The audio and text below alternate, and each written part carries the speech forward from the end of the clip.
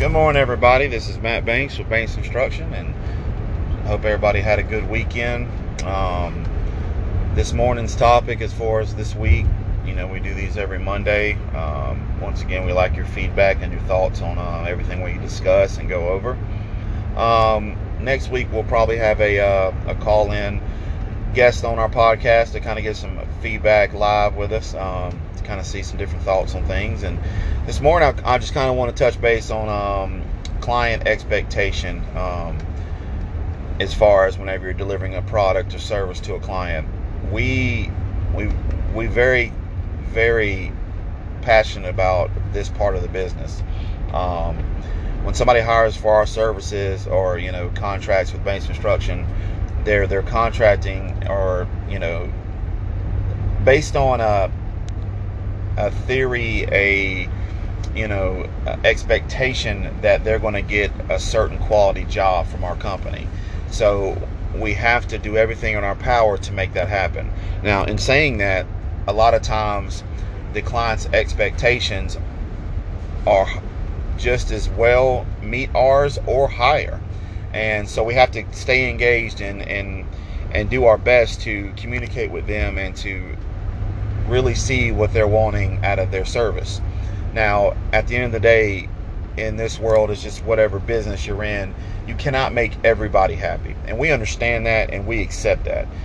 What you can do is do what you say you're going to do it the best you can, and to try to make everybody happy and be happy with you and feel like they got their money's worth.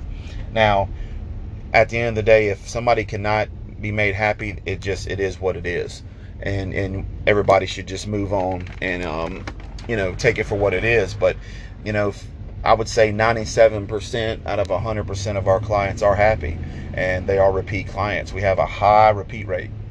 Now, during the process of what we call our process of work, things are going to happen. Things are going to come up. They're going to have to be problems worked through, and that's just part of it. You have to be able to work through those situations and keep moving. The key is to continue to work through situations and look for a resolution, not to just throw your hands up and say you're done. And that's what separates us. I'm going to continue to work through a situation until you feel like I've done everything possible to make you happy. Our clients' expectations are great. Our own expectations are, I believe, even higher to a point. And we've had great success at meeting people's expectations. When people hire our company, the one thing I really love about what's starting to get out, and we've kind of tailored this, is our timelines. People don't rush us, and I love that. Obviously, we want to make money and we want to get out of your home as fast as possible so you can get back to enjoying your renovation or new construction build or whatever we do for you. But our clients trust our process and trust us, and that's what I really like about our company. They ask us how things are looking, they ask us projected dates, etc.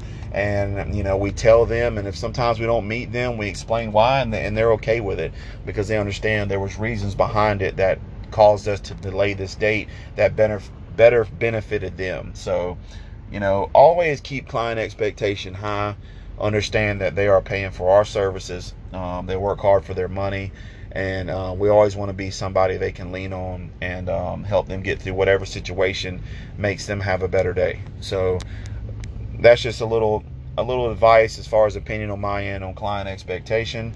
Once again, just if you have any advice or any questions, or you would like to come on live with us to discuss some things, feel free to contact me, via email or text message or messenger on the Facebook app. I hope everybody has a good week. Do your best, kill it, and thanks for listening to Banks Construction Podcast. Thank you.